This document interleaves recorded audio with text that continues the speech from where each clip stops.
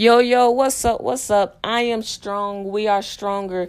This your girl, Jay Skokum. Welcome back to another Let God Be True podcast. We're going to get started with a prayer of thanksgiving, and then we'll go into our journal podcasting for the day. First and foremost, I just want to say thank you, Lord, for all that you've done and plan to do in our lives. I thank you, Father, for continuing to bless us with new connections, with new ways to prosper, with innovative ideas to apply. We just thank you, Lord, for blessing our lands, enlarging our territories, for blessing our hands, that we have anointed hands, that everywhere we go is blessed. Everywhere we go, there's peace. Everywhere or everything that we touch is blessed. And we just thank you, Lord, that we have the power and ability to manifest our deepest heart's desires. We thank you, Lord, for just creativity, for imagination. And we just thank you, Lord, for filling us up. And again, guys, be grateful this morning. Every day you should start your day with some type of affirmation over yourself, with some type of thanksgiving to our Creator, that is Yahweh, Yeshua, Elohim, Jehovah. You guys know Him. I know Him.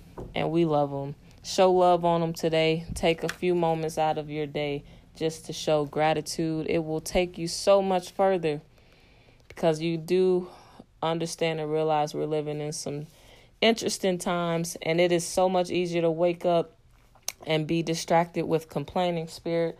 It's easier to wake up and go on your social media immediately and just fill your mind and brain with so much negativity so early. So I would just suggest, waking up to some type of positivity, some type of positive message.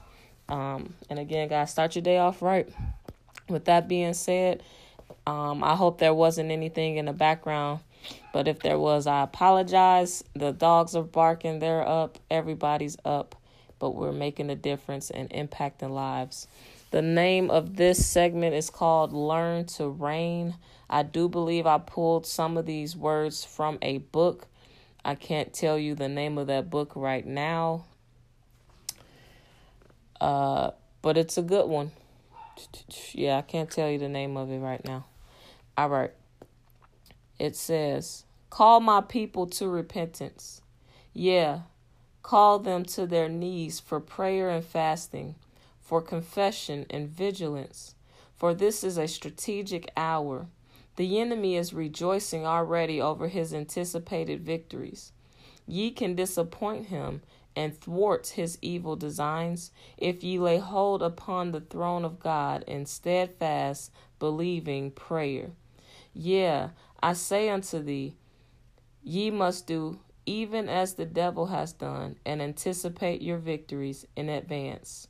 Ye can do more than the enemy at this point, for ye can claim in that all-powerful name is sealed in heaven before it comes to pass on earth. And the enemy is defeated, even prior to the actual battle. Lay hold upon this, my people. This is not only a glorious truth in which to rejoice, but it is absolutely vital to thy victory. How go the troops to battle in carnal warfare? Not without due preparation, ample ammunition, and intensive training. I do not expect you to meet your adversary unequipped, unarmed, undisciplined. Do not count upon me to deliver by some kind of magic. I give you orders, and ye must obey. Otherwise, ye shall suffer intolerable defeat. Ye do not face light skirmishes in which you can look for easy victories. I remind you that you are not contending with flesh and blood and matching wits with men, but ye are being ambushed and facing open attack from the very enemy of your souls, Satan himself. He is not out to torment. He is out to destroy, not to hurt you, but to crush you. Your strength is no match against him. Ye must learn how to lay claim to the throne of God. I have met him and won already, as I have hung on the cross. Now you must find the way of victory yourselves. each one individually, so that my victory already won can become a present victory in operation for you. Do not cry to me in the hour of crisis and distress as though I would extend some miracle in answer to prayer. Of course, I do answer prayer, and I can perform miracles and bring deliverance. But if I do this, I have only rescued one of my own out of trouble, while you yourself have won no victory at all. I want to teach you how to actually circumvent the enemy, to drive him out of the arena, how to subdue kingdoms, and how to truly reign in the kingdom of heaven. I want you to experience Jerichos, not Ai's. Ye must be overcomers if my work is to be accomplished. Ye are not qualified to be used for my purposes as long as ye are being harassed by the enemy, and I keep needing to rescue you from a constant parade of distressing predicaments. Ye are more than conquerors, Paul said, and it was by my Spirit that Paul was taught to speak thus.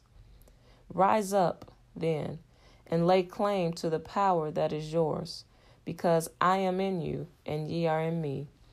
And as I was in the world, even so are ye. I was victorious, and you too may be victorious. I withstood every encounter with the devil, and you too can stand against him.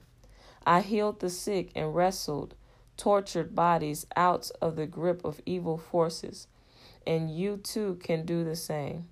Learn to reign, for lo, I have made you to become kings and priests.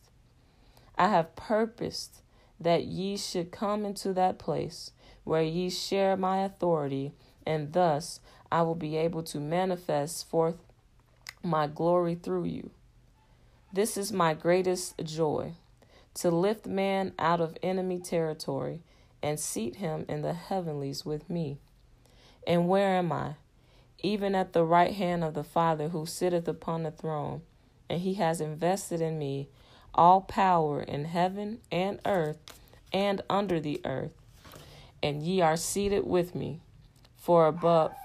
seated with me, far above all principalities and powers. Through me ye have inherited all, and ye can lay claim to that inheritance now, because I have already died. Because I have already died, ye can enter in now. You do not gain an inheritance when you die, but when the testator dies. Take it, my people. It is yours now. It is yours because of Calvary. When ye think of Calvary, think of my love. And this indeed is the tie-in between Calvary and this sharing of my throne life. I want you with me. I want you seated beside me, because I want you near me, because I love you. Where do you expect to see a queen beside the king? I have not spoken of you as such, but ye are my bride. A queen is subordinate to a king, and he reigns while she stands by. No, ours is a closer relationship, for I have vested you with authority also. You reign with me, if it be so that ye recognize your privilege to do so, and if ye move out in the power of the Spirit into that realm where I would have you to live and move, and yes, to have your very being. For I would have a people who live in me continually, and not that ye be moving in and out of this place. I would have you live continually in this place. I would have you live continually in the center of the kingdom of God, just as I have placed the kingdom within the very center of your being. You bring this kingdom into operation in your own life by an act of faith, yea, verily, by a constant attitude of faith. For saith the Lord, I will have me a people in these last days, through whom I can manifest my glory.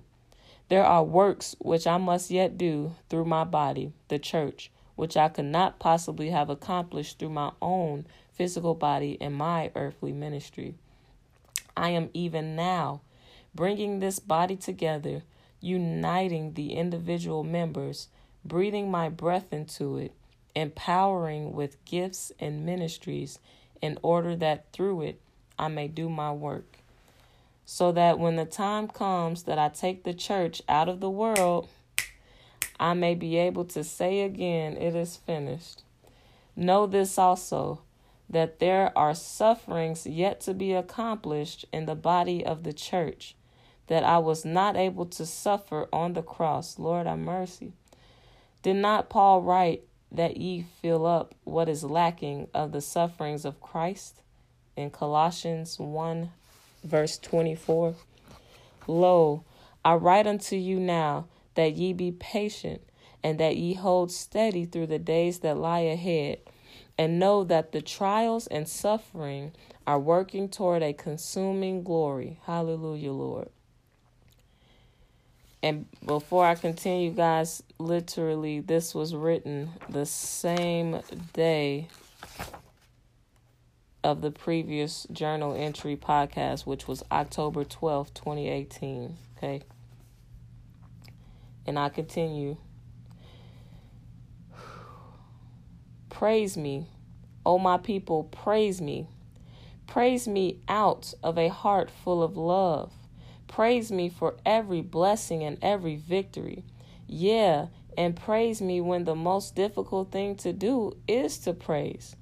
This is the victory that overcometh the world, even your faith, and praise is the voice of faith. It is faith rejoicing for victories claimed in advance. The song of praise is made of the very fabric of things hoped for. It becomes an evidence of unseen things. It is the raw material in my hands from which I fashion your victories. Give it to me. Give me much. Give to me 10. I dwell in the midst of the praises of my people.